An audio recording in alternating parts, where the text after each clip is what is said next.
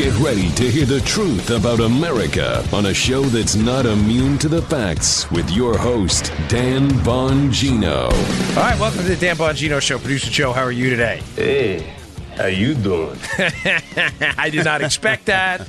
Joseph, of course, always has some curveball for me on his open, which I get a lot of positive emails about. Where'd you get that from? I don't know. That's another one that I just picked up somewhere on the internet. Totally Dan, sounds like me before I lost my Queen's accent, although some of you will think I still have one. Hey, I have so much content today, both related to what's going on, government shutdowns, something happened in Wisconsin, Sanders, the CBO. I'm going to try to get to a lot of it, but I also have some unbelievably more explosive developments proving us right on the biggest scandal in modern American history. All right, getting right to it. Today's show brought to you by our buddies at Filter By. The holidays are over, folks, but the winter has just begun. It's 36 degrees in Florida today. What the hell is going on? I thought we had global warming. I thought the globe was warming. It's 36 in Florida.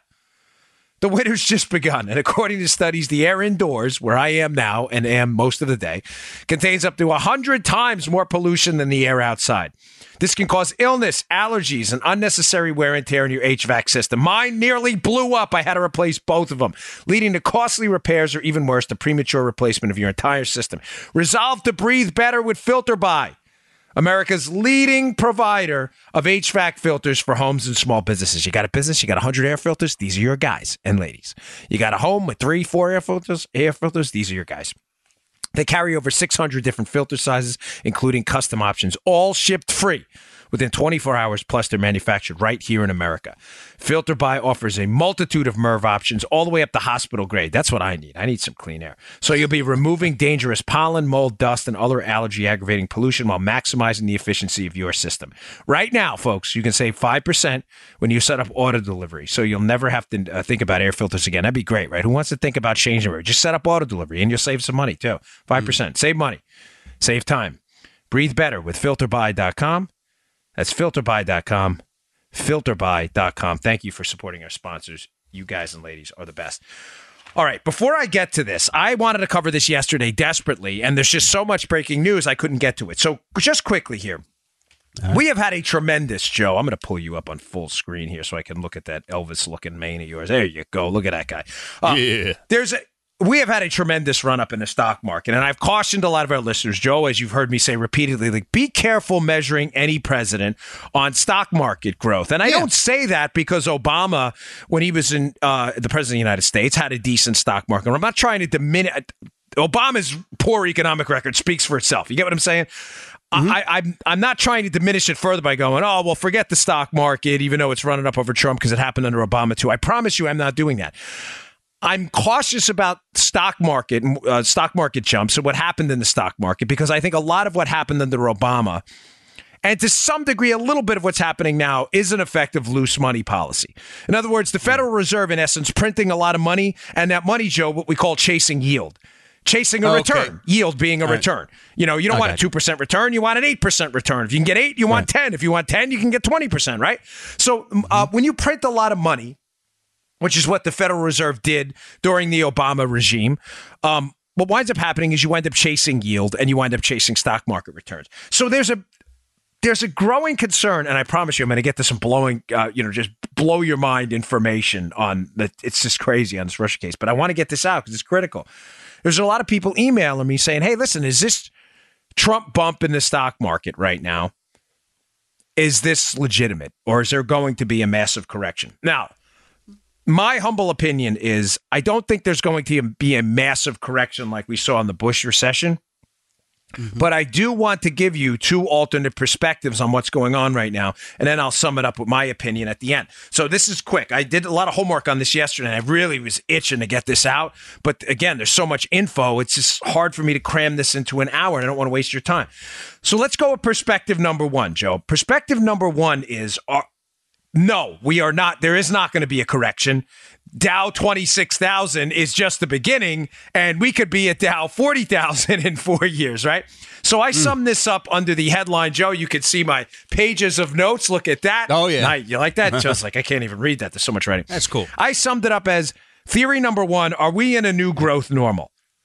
meaning the days of the stagnant Obama economy and 2% growth are over, and we're in a new growth normal of 4 or 5%. And Joe's like celebrating there. And we're just in the beginning of what is an era of explosive economic growth. Now, a great line from the Wall Street Journal, their op-ed column. And I took a quote out of it. It's subscription only, so I'm not going to put the piece in the show notes. But I will read to you what I think is very important. And this kind of buttresses let's call him the optimist, Joe, the economic optimist. Like, buy in now. This $26,000 may be cheap. This is a really good point.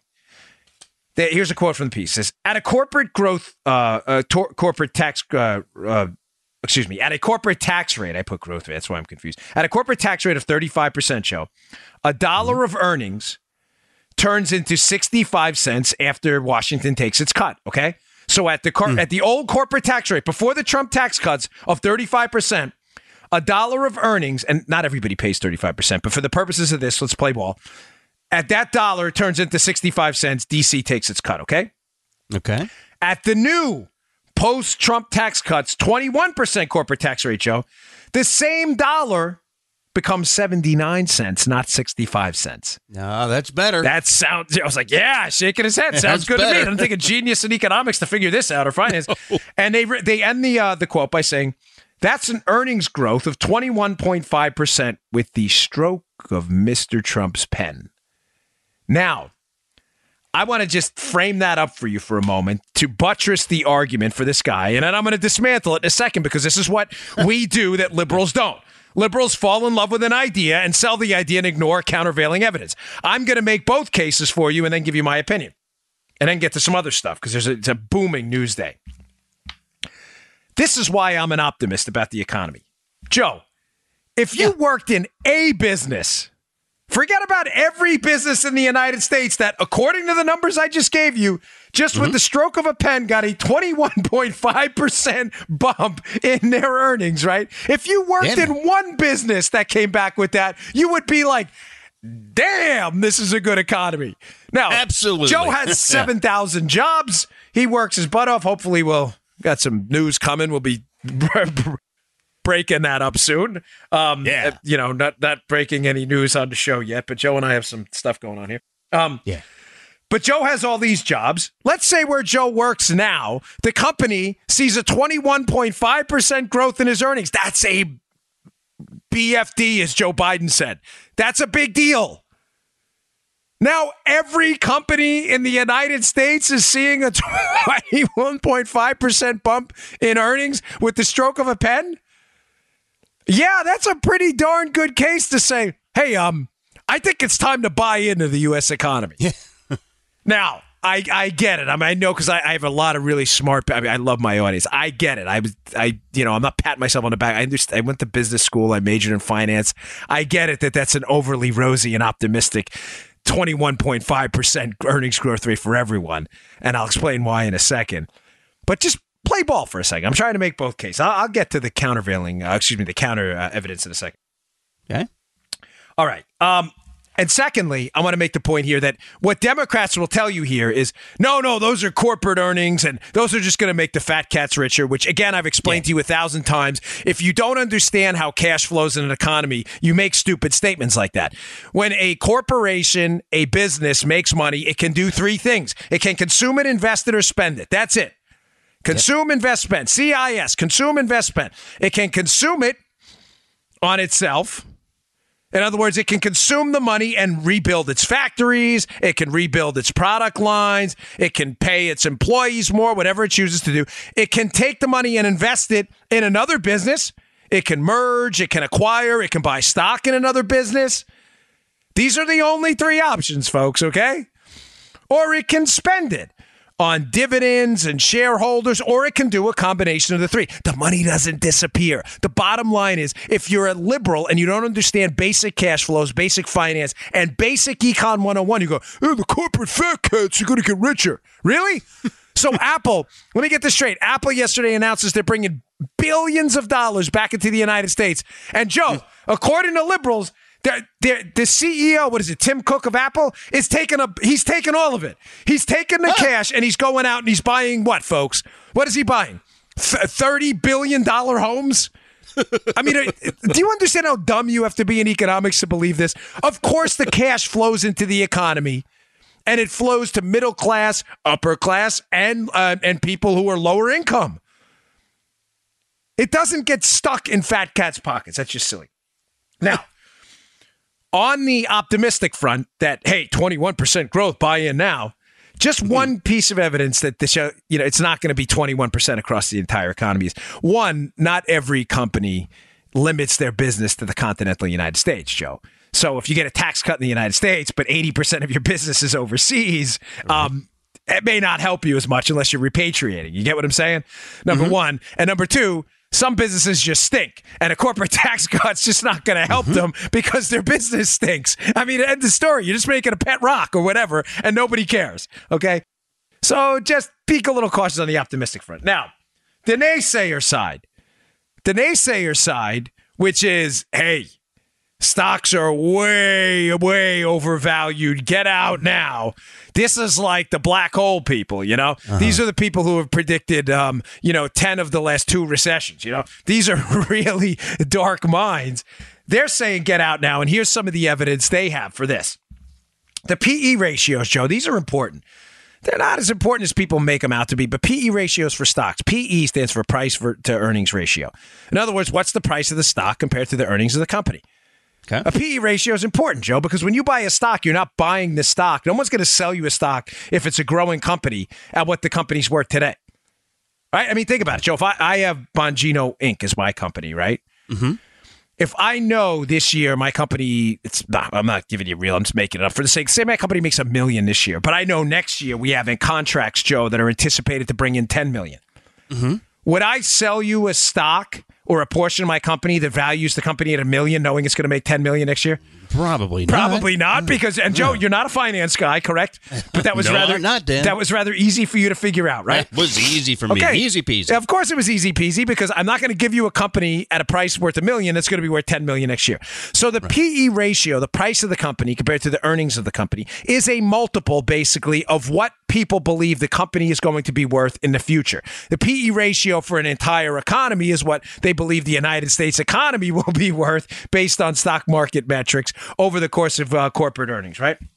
Okay. Yeah. So PE ratios now are basically 70% higher than the historical average, meaning this. People are really optimistic about the earnings of companies in the future, that they're paying prices, Joe, way elevated compared to what they've paid for stocks in the past. You get what I'm saying? Oh, man, that's huge. 70%. You're darn right. Yeah. It's not like 1 or 2%, 70%. So the naysayers will say, well, I don't know. Now, keep in mind, just because they're 70% higher doesn't mean we haven't reached scenario number 1, the optimist scenario, that we're in a new normal. This may be a new normal where maybe in the future companies are growing at 100 and 200%. I get it. I mean, that's unrealistic. But you see my point, Joe? Historical averages aren't always the best way to measure future success, obviously. Sometimes the historical average of growth in the United States for you compare it through the 1900s to the 1950s and the 50s and the 60s, and then you compare the Carter years, and all of a sudden you see how these things can get skewed. So you have to be careful about doing that. Now, the naysayers also, one more point they bring up on this. We are in a catastrophic amount of debt. This is not disputable. We have $20 trillion in government debt, but folks, critically, the Federal Reserve, our central bank, their balance sheet is ballooned from $900 billion to $4.4 trillion. And as I've said to you before, Joe, they are in a lose scenario right now. The Federal Reserve, in essence, printed money to go out and buy mortgage-backed securities and treasuries in an effort to suppress interest rates. All you need to know is this. The Federal Reserve wanted to keep interest rates down because they thought it would incentivize borrowing and would push people into stocks. Let me explain this to you. And Joe, as the audience ombudsman, stop me because this is important. Yeah, that sounded kind of dingy. Okay, yeah. Point number 1.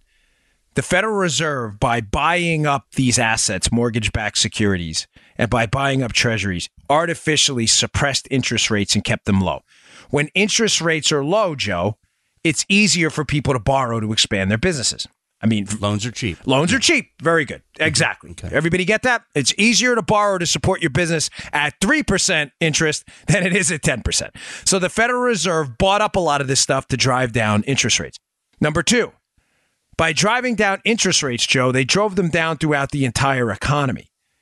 The effect of that was a lot of bond investments, corporate bonds and other bonds that are indexed to forms of treasuries and other things like that. Their interest rates went down too, which makes the corporate bond not that attractive. Think about it, Joe. You're an investor. You want to invest in corporate bonds. I'll ask you a simple question, Joe. Do you want a bond that pays you 8% or a bond that pays you 3%? I want one that pays me 8%. 8%? We don't even need Jay's Abacus for that, right? Nope. You want a bond that pays you 8%. So the de facto and de jure side effect of pushing down interest rates was the Federal Reserve wanted to push people, Joe, away from bonds, which are safer, right? Bonds pay you no matter what, unless the company goes default. Stocks don't. Stocks go up, they go down. The Federal Reserve said, well, if we push the interest rates down, we'll make bonds less attractive, right, Joe? Because the interest rates will go down and it'll push people into stocks. Oh, I see. Now, okay, you seeing how I opened this up?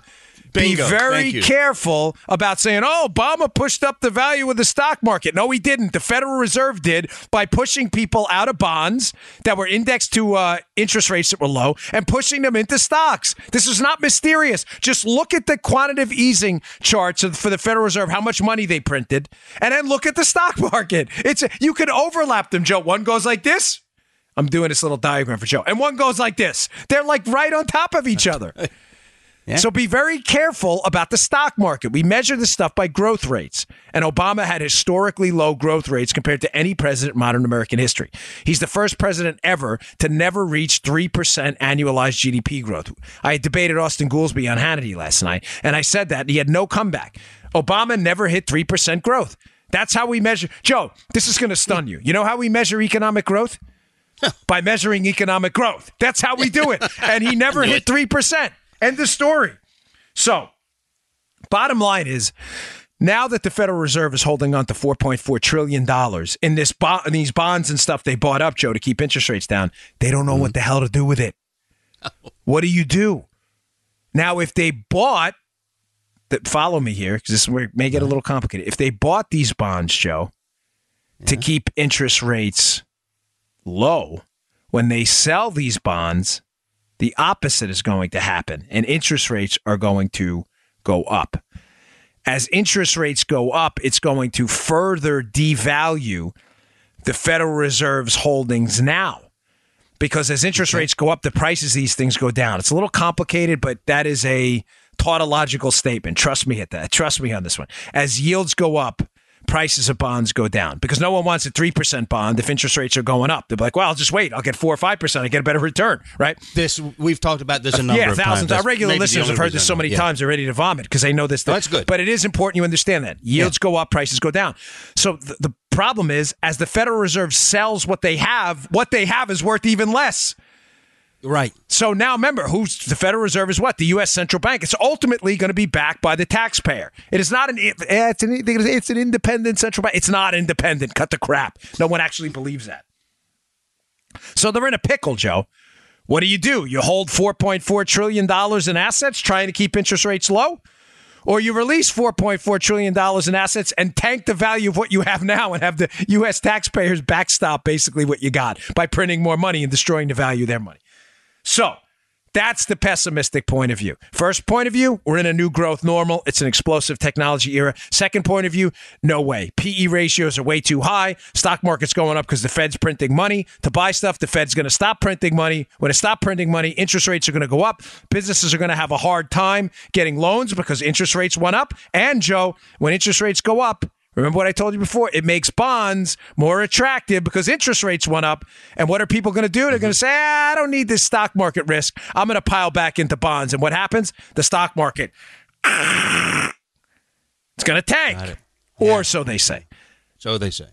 Wrap this up with my opinion. I don't believe. I know I've been a stock naysayer for a while. And listen, I am not your financial advisor. Let me be crystal clear on this. I can only tell you what I am. I've hedged my bets. I have some money in gold. I have some money in index funds. I have some individual stocks I like. I take a little bit of a nuanced opinion. I think we very well might be in scenario number one. And I know it's convenient politically to say that because I like Trump. Oh, you're just saying that because Obama's not in office. No, folks, I'm not. I think we were in the same growth scenario under Obama, and Obama was basically pushing the beach ball under the water. The beach ball was going to come out of the water. All you needed to do was get rid of Obama, who was holding it down. Why do I say that? Folks, a note of optimism for you. Now that Trump has got taxes lower, he's got regulations out of the way, and the beach ball's popping out of the water, think about what's going on right now. We have explosive growth in medical technology, gene sequencing, cancer targeting we've never seen before.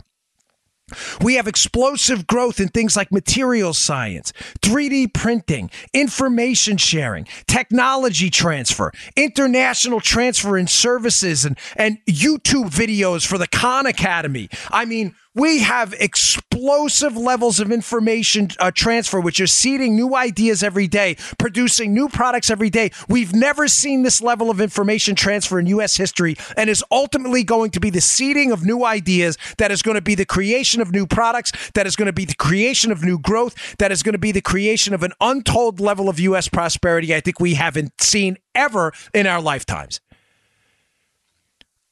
Bottom line, I think we're going to see a little bit of the two, more towards the first. We are in a new growth era. It's going to be damaged a little bit by really, pardon my language, piss poor debt, monetary and financial and fiscal decisions by the U.S. government. But I don't think, Joe, that even Obama and terrible U.S. bureaucrats and politicos are strong enough to destroy the level of prosperity coming ahead. Make sense? Did I sum that up okay? Yeah. You like that story? Yep, I liked it. I understood it. Okay. All right. Thank you. Before I get to this other stuff, shutdown politics again. I'm tired of this. I'm tired of the shutdown politics. I read a piece today like, the Republicans in the shutdown, everybody's in danger on the Republican side if they shut down the government. Folks, let me walk you through what's happening, please, quickly, because people are really losing their minds. If we don't get a budget passed by 12:01 on Saturday morning, the government will, air quotes here, Joe. Watch my air quotes. I know you're like, oh, you like that? Shut down. There is no such thing as a government shutdown, okay? The government doesn't shut down. The military doesn't go home. The Secret Service doesn't stop working. People show up for work during a shutdown, folks, okay? Your TSA will be at the airports. There will not be a shutdown. Let's not be overly dramatic. The Democrats love that. And I find it ironic, Joe, that the Democrats' whole reason for being, I'm talking about the Democrats on Capitol Hill again, I'm not impugning the integrity of Democrat voters in America. All the liberals, you're on your own.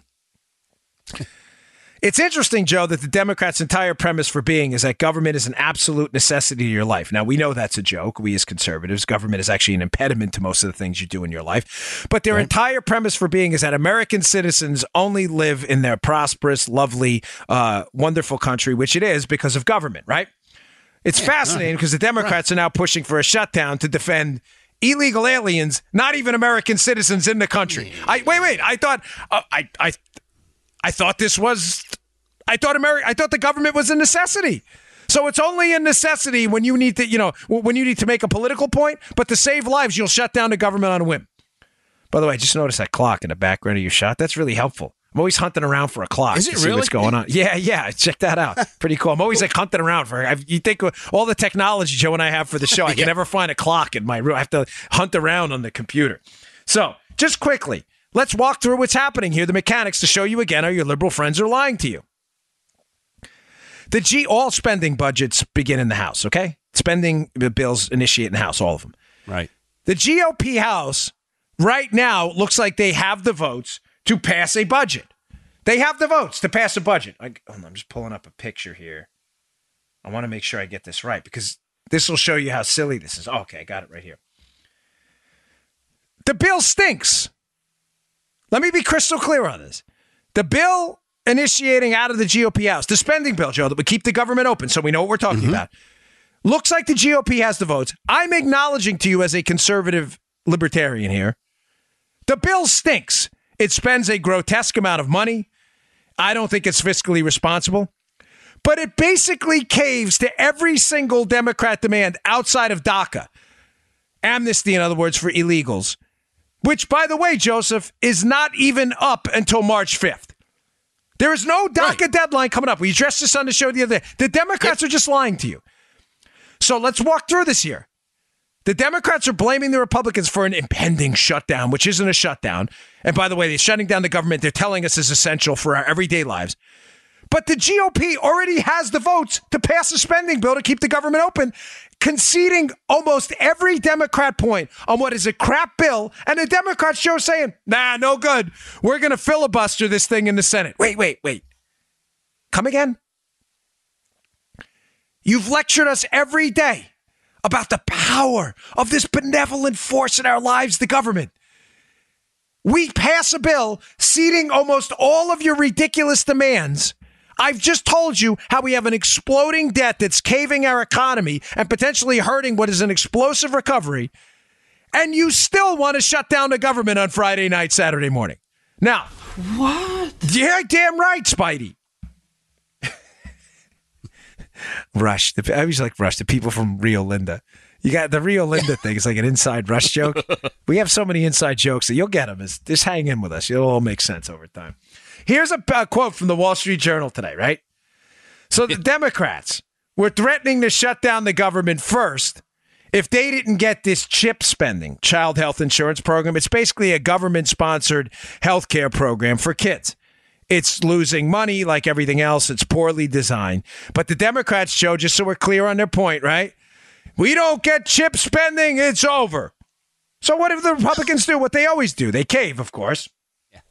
So it says in the Wall Street Journal, please, Democrats have spent weeks attacking Republicans for not reauthorizing CHIP, implying, Joe, that children will be denied care. You have Bernie. Oh, no. Cue up Bernie. Oh. Thousands of Americans would die. Play it again. Thousands of Americans would die. One more time. Thousands of Americans would die. So if the Republicans don't pass CHIP spending, Child Health Insurance Program, thousands of Americans will die, right? This is just the Democrats' talking point all the time, okay? Which was nonsense. Of course, the Republicans do what they always do. They cave immediately. Here's a quote by Sherrod Brown, a liberal hack senator from Ohio, talking about CHIP, Joe. This is a program that was created in a bipartisan way that has always been bipartisan, said Brown of Ohio in December. It's ready to go. And if Republican leaders put it on the floor today, it would pass. There is no excuse for this delay that is hurting families. He was still tweeting. This is from the Wall Street Journal piece. He was still tweeting, Brown, about the urgency of passing CHIP on Tuesday.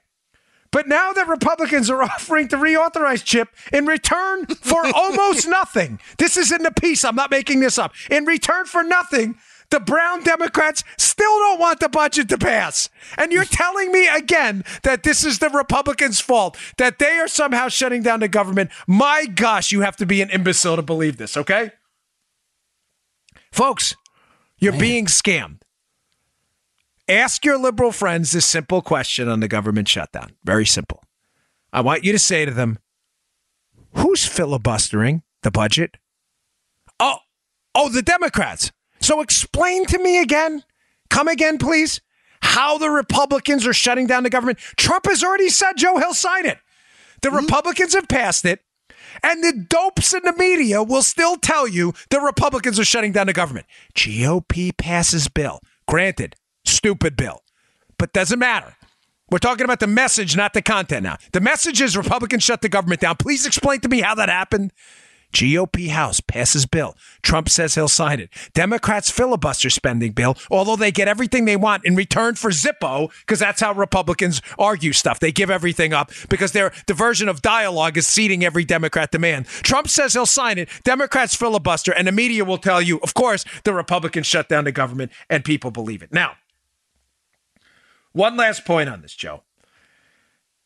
The traditional thinking in D.C., and I know this well, having run for office and having been an activist for a long time, the traditional thinking has always been, and you know this from your time in political talk radio and the morning show, is the Republicans will always be blamed for a government shutdown. Everybody knows that. It's so commonplace that the Republican Party, just takes it as for granted. Folks, I'm not sure that's true anymore because something changed. Something changed in November of 2016. And what changed is the Donald Trump tsunami came ashore and basically wiped the rules of old school partisan politics and media relations out the window. I am not sure the Democrats are going to be able to maintain a government shutdown for days upon days, potentially weeks, with the Trump Twitter account out there tweeting every day, ready to sign. I'm ready to sign, Dems. Why are you filibustering? Remember, the media, as we saw yesterday with the fake news awards, which I haven't even got to yet, he's the president of the United States, whether you love him or hate him. And we know a lot of people in the media hate this guy. The media has to cover, Joe, what Trump is doing. If they don't, eyeballs tune out. If eyeballs tune out, they lose money and they go off the air. They have to cover it. He played four-dimensional chess yesterday with the media by releasing on GOP.com the fake news awards and getting the media to cover their own mistakes. It was a beautiful thing, the fake news awards. Beautiful. The same new social media messaging environment is going to apply to a shutdown. The media will be forced, Joe, to cover a Democrat filibuster of a past GOP budget, and there will be simply no way to frame it and to lie to the American people and manipulate them into believing that it's the Republicans doing it. There's no way. The rules are entirely different now, folks. Wake up. Telling you to our liberal friends, wake up. It's coming. All right, today's show also brought to you by our buddies at Brickhouse Nutrition. Hey, thank you so much to everybody who supports this company. These are our original sponsors. They've been with us forever, and we love them. Their products are amazing. They have so many good products. Sometimes I don't know what to talk about, but you know what? Because I had it last night in my hot green tea for the first time, I'm going to talk about Field of Greens. Now, Brickhouse Nutrition works in conjunction with their scientific advisors and puts out the best products out there.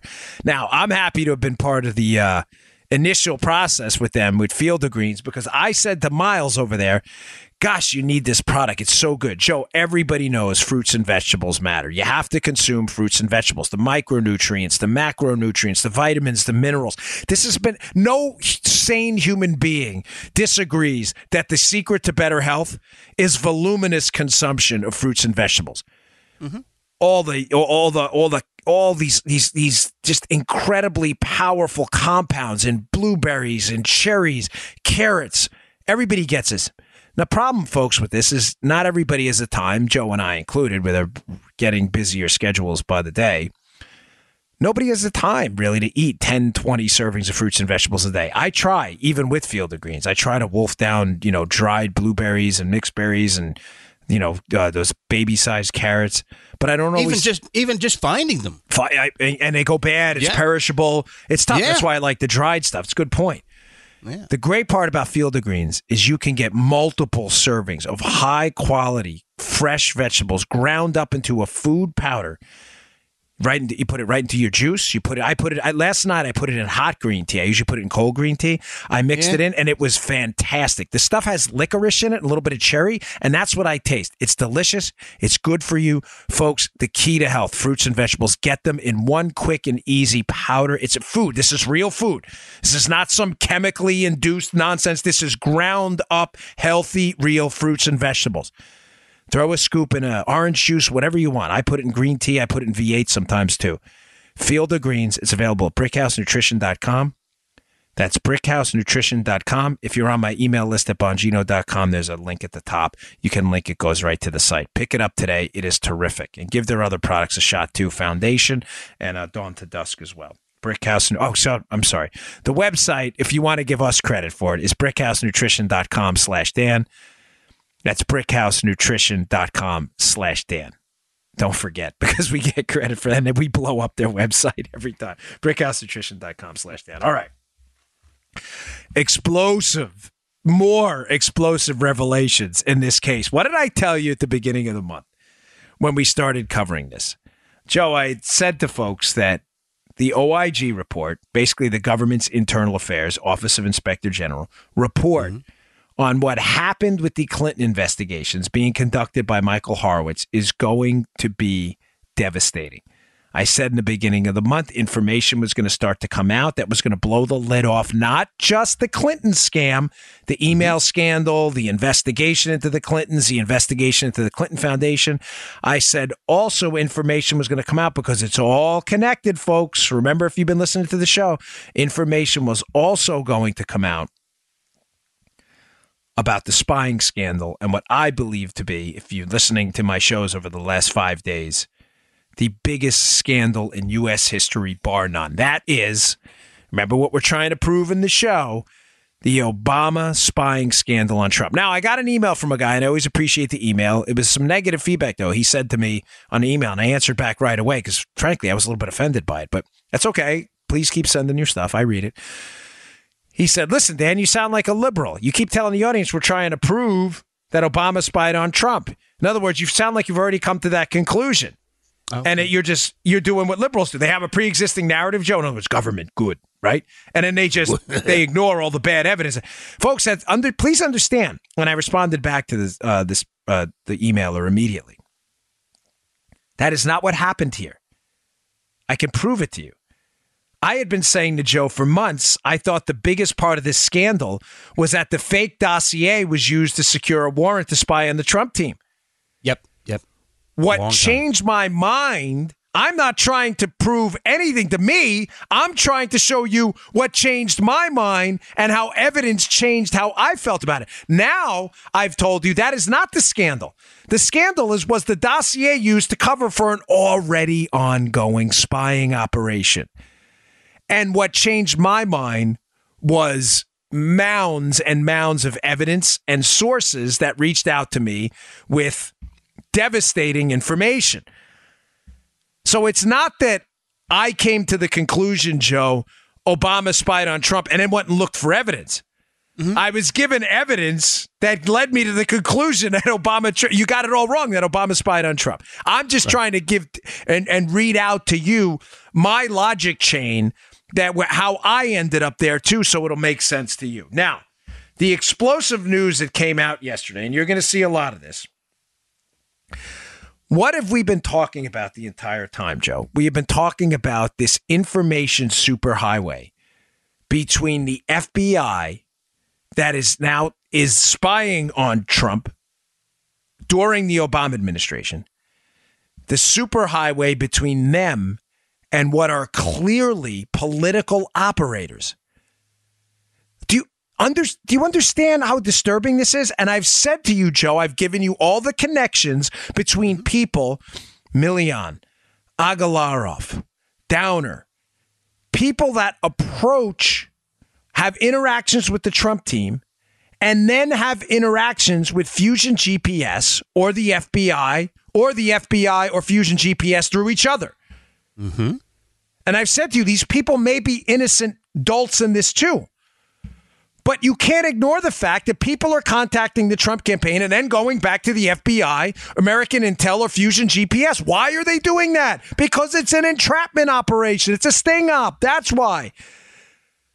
But we haven't exactly had the golden oorah moment that kind of proves my point. And ironically, who gives us an explosive development yesterday that basically proves the point I've been making the whole time? Again? Or not proves it, but provides pretty substantial evidence beyond, I think, at this point, any reasonable suspicion, Joe? Mm-hmm. The Washington Post! Winner, chicken dinner! The Washington Post, of all places! Now, what's hysterical... Remember, ground ourselves again. I'm trying to show you I'm confident Obama spied on Trump illicitly with no predicate crime. I'm trying to show you he did it using the FBI, the NSA, and information from the British. All previously reported, folks. If you've listened to the shows, the links are all in my show notes. Please, please, please go to Bongino.com. Read all the show notes for the past week. And that he did all this while the same information was flowing to the Clinton campaign from their hired contractor, Fusion GPS. that information superhighway matters, because if I can't show you law enforcement and intelligence information was flowing to political operatives at Fusion GPS, it's not in dispute. They were hired by the Clinton campaign. My whole case falls apart. David Ignatius, sorry, I just knocked over a bottle if you heard that sound. I have so many supplements on my, do you see that show? They're all over the place. I have so many supplements, I can't even get out of my own way. But seriously, I take like 10,000 pills. It's all good, folks. Don't worry. I promise you, I'm not drunk. No bad stuff. But no. I mean, resveratrol, this is phosphatidic acid on my desk, creatine, foundation, whatever. David Ignatius puts out a piece in the Washington Post, Joe, so damning that I'm astonished he put out the piece as an attempt to defend the FBI's reputation against Trump. Now, keep in mind, again, we're not knocking the men and women of the FBI. Do not misinterpret my words. We're talking about a select group of managers here that screwed this up and were unquestionably involved in this operation against Trump. That's not in doubt. But Ignatius, Joe, just to be clear here, because I don't want to confuse anybody, the overall premise of Ignatius's piece at the Washington Post is that Trump's attacking the FBI, but look, they did this all right. Look what they did right. And here's a quote from Ignatius's piece, which if you've been listening to my show is going to ring your bell. Quote, the FBI got serious, talking about the Trump investigation, Joe. The FBI got serious only after it obtained its own independent information. Really? I tweeted back to David, what was that? Because the FBI, Joe, is on the record admitting that the only thing it verified in the Trump case was the fact that Carter Page traveled to Moscow. Well, I traveled to Moscow in 2000. Does that mean a counterintelligence spying investigation is going to go on Dan Bongino? Are they listening to my podcast now? The NSA, what we used to call no such agency, are they listening? Right? I traveled to Moscow. So let me get this straight. Ignatius, I'm going to read from his piece. I'm not done, by the way. And you may say, oh, that quote, that's important. That quote starts everything off. Right. I got more. But the entire premise of his defense of the FBI spying operation on Trump, which I'm telling you happened, okay, is that, oh, no, don't worry. It all started because they had their own independent information. What? Your independent information is that a guy who doesn't even know Trump, who claims to be part of his campaign team and at best was a fifth-level backbencher, took a trip to Moscow? That's some crack investigative. You guys are amazing. Nice work, fellas. Good job. And Ignatius parrots the talking point. The FBI had its own. David, what exactly is that independent information? We don't know, but they said it's there. It's there. Joe, it's there, buddy. Yeah. I'll tell you what. I'm going to start investigating Joe for felonious mopery on the open seas because some independent source told me Joe went out on a canoe once on the Severn River behind his house in Arnold. This is the best we've got? You started a spying operation on a major party presidential candidate running against your buddy in the State Department, if you're Obama, because a guy took a trip to Moscow? And Ignatius, Joe shamelessly puts this in the piece as if this is a viable defense. Jeez. I tweeted out yesterday, like, is this serious? I mean, he might, Joe, seriously. Yeah. I'm not messing around with you. My humble opinion is, because I don't know David Ignatius at all. He may be a nice guy. I have no idea who this guy is. I mean, I've heard of him, but I don't know him personally is what I'm saying. Mm-hmm. My only guess here is he really doesn't understand the intricacies of the case. And through his ignorance of the details, because he doesn't, remember what I said, hashtag remember the names. Yeah. He doesn't remember the names or the sequence of events, because I've also told you, remember the order. The order matters. House is burglarized, cops show up. No problem. Cops show up, your house is burglarized, big problem. Mm-hmm. Ignatius doesn't understand the names and he doesn't understand the order. Mm-hmm. So he thinks by putting this in his piece, and I'm just quoting him, folks, they had his own independent information. What about a trip to Moscow? That all of a sudden, it's all good now. It's all good. Now, some more. This is important. He's talking about now. Why? So you know what I'm going to quote here. I'm sorry. I'm just so sorry, folks. I get really excited about this story, It means so much to me because it's so critical. I had one negative email on it. They're like, all right, I want you to get back to the economics and news of the day. I know, I am. But folks, do you understand we are living through the biggest scandal in American history and is about to blow? I can't tell you how I know that, but I know it. Trust me. Trust me on this. This is about to blow and you are being read in live time. Forget Watergate. That was crap compared to this. So just to reset here, I'm going to read to you again from Ignatius's piece, and please pay attention because this is important. Steele, Christopher Steele, the British MI6 agent, former MI6 agent, who is working for Fusion GPS, who is being paid by the Clinton campaign, is a political operative. He is not a law enforcement entity. Why am I telling you this? Because, folks, Christopher Steele is working for the Clinton campaign, and I've said to you, the information superhighway between the Obama team and the Clinton campaign is critical. He's the president of the United States, not the president of the Democrat Party. He should not be feeding law enforcement intel to Fusion GPS or vice versa. Does it make sense, Joe? Keep this in your head as I'm reading this. Ignatius doesn't seem to understand this, that Steele is a political operator. Now the quote from Ignatius's piece in the Washington Post, where he thinks he's defending the administration and the FBI. Steele's information didn't get much high-level attention at first. Steele's dossier type information, Joe. But bells began ringing in July after Australian intelligence told the FBI about an unusual conversation 2 months earlier between Australia's London High Commissioner and George Papadopoulos. They're talking about Downer and Papadopoulos, a Trump foreign policy advisor. As the New York Times reported last month, Papadopoulos had told the Australian official that Russia had damaging political information about Clinton. The Australians decided to share this intelligence with the FBI after hacked Democratic emails were published in July. But keep in mind, everybody knew Clinton had a private server. None of this was mysterious. This is where it gets interesting, folks. So setting it up for a second, Steele is a political operative. Ignatius acknowledges in his piece he's already giving information to the FBI. He says at first they weren't that interested. Now it gets better. After this supposed Papadopoulos Downer meeting in London, which if you've been listening to the shows of the past few days is very mysterious. London just keeps creeping up here. Says now the FBI was very interested. Based on the Australian account, knowledgeable sources say, the Bureau requested another meeting with Steele to dig deeper. That encounter took place around October 1st in Rome with Steele's old FBI contact. Folks, do you understand what I just told you?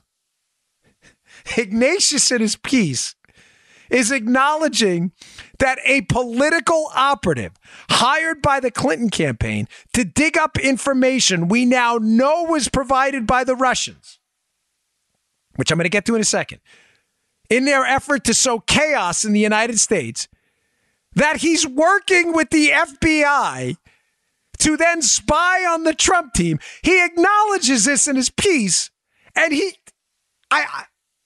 using it as a defense. Do you understand? Like, I read this yesterday, and by the way, the book is almost done. But the book is going to blow your mind. Those people ask me for a timeline, executive summary. Oh, it's coming. Oh, and is it ever coming? Matt Palumbo and I are working feverishly on this book. I sent this link to Palumbo yesterday, my co-author, and said, wait, what? The Washington Post thinks this is a defense. They're actually blowing the case wide open. They're admitting, Joe, in the piece that their own sources, that Michael Steele, I'm thinking Maryland, Christopher Steele, a political operative working for the Clintons, is now feeding information to a law enforcement entity in the United States, which then uses the information from Steele to spy on Trump. And Ignatius thinks nothing's wrong with this. This is comical. Now, a couple other points on this. I know we're running out of time, but this is important. Is it, Joe? This is too much. Remember, we're trying to prove Obama spied on Trump and did it through the FBI, and we're trying to find out if there was an information connection between Obama, President of the United States, and the Democrat Party in an effort to destroy Trump. He's not the president of the Democrat Party. He is a Democrat who is president of the United States. Big difference. Remember back to the FISA Intelligence Surveillance Court document that I cited, I don't know, a few days ago. So much information out there, but this is important here. You know what? I'll put it in the show notes again today. You can read the document yourself. It's 99 pages long, but all you need to do is focus on page 20 and page 83, where in the FISA Intelligence Surveillance Court, which is overseeing this operation to spy on Trump, that's where they took it, to the FISA court, right, Joe? Mm-hmm. They admit in this internal review that there's a real problem with spying, Joe, because the spying's happening. They're collecting information on Americans, and it's being shared with, quote, private contractors and third parties. Now, that's in the document. I'm not making any of this up. Mm-hmm. The question I keep hammering you with, stay tuned, is who the hell are those third parties that are getting private emails and phone conversations recorded in conjunction with U.S. intelligence spying efforts and others? Who else is getting this information? How's Steele exactly so read in on what's going on here, right, with the Bureau? Or, even better, how is the Bureau so read in on what Steele's doing? Steele used to work for MI6. The British have already, in CNN and The Guardian reporting, have already been reported on as giving information to U.S. intelligence entities about Trump. You may be saying, I'm not getting it. You will. There is an exchange of information that is a violation of our basic civil liberties going on here. Powerful U.S. intelligence and law enforcement entities are working with political figures, not law enforcement figures, to attack Donald Trump and are using third parties to do it. Don't ever forget that. Now, 2 quick points here. Walking back out to the 30,000 feet. So remember, Ignatius's piece, to sum that up, the takeaway I want you to get from that is a Washington Post reporter, in his efforts to defend corruption, I think, at the highest levels of the FBI, actually indicts them by acknowledging that a political operative is working with the FBI against Trump. By the way, I never link to Washington Post pieces because it's crap. Read that piece. Go to Bongino.com. Go. By the way, a lot of people ask me how they can listen to the show. You can listen at Bongino.com. You don't have to download anything. Yeah. It's on iHeart, Spotify, iTunes. That's great. Download those if it's convenient. But Bongino.com, you can play it right there. Joe told me that yesterday. We're getting a ton, apparently, of new listens there. My wife checked into the website. She's like, damn, he's right. We are getting a lot of new listens. But read the show notes today. Read the Washington Post piece and read it, keeping in mind the entire time, there is no evidence to start this investigation. And number 2, is this guy actually admitting that Steele and the FBI are working together? What?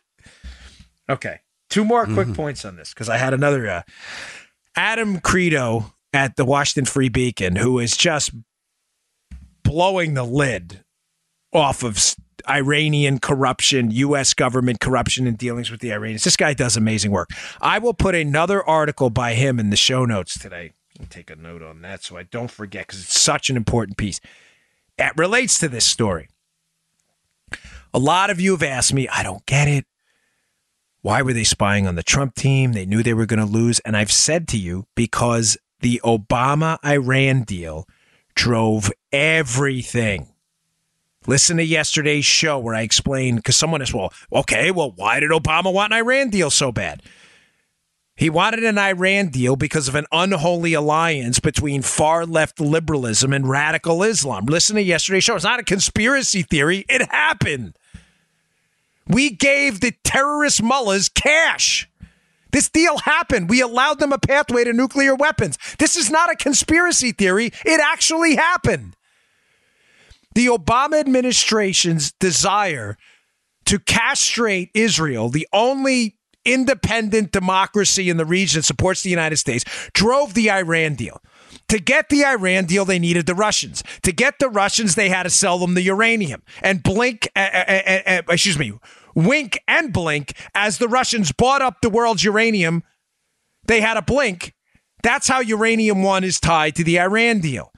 They needed tacit Russian support on the Iran deal. They agreed to sell them uranium and look the other way as the Russians corner the market on international uranium. What do? They look the other way on the Uranium One deal. Corruptly. That's why it's tied to the Iran deal. Now, what does this have to do with the Credo story at the Washington Free Beacon? Read the story. It's incredible. Apparently, there's another secret deal with the Iranians, Joe, that was just uncovered. Yeah, again, this is reporting that's out there. Credo does not do garbage work. He does excellent stuff.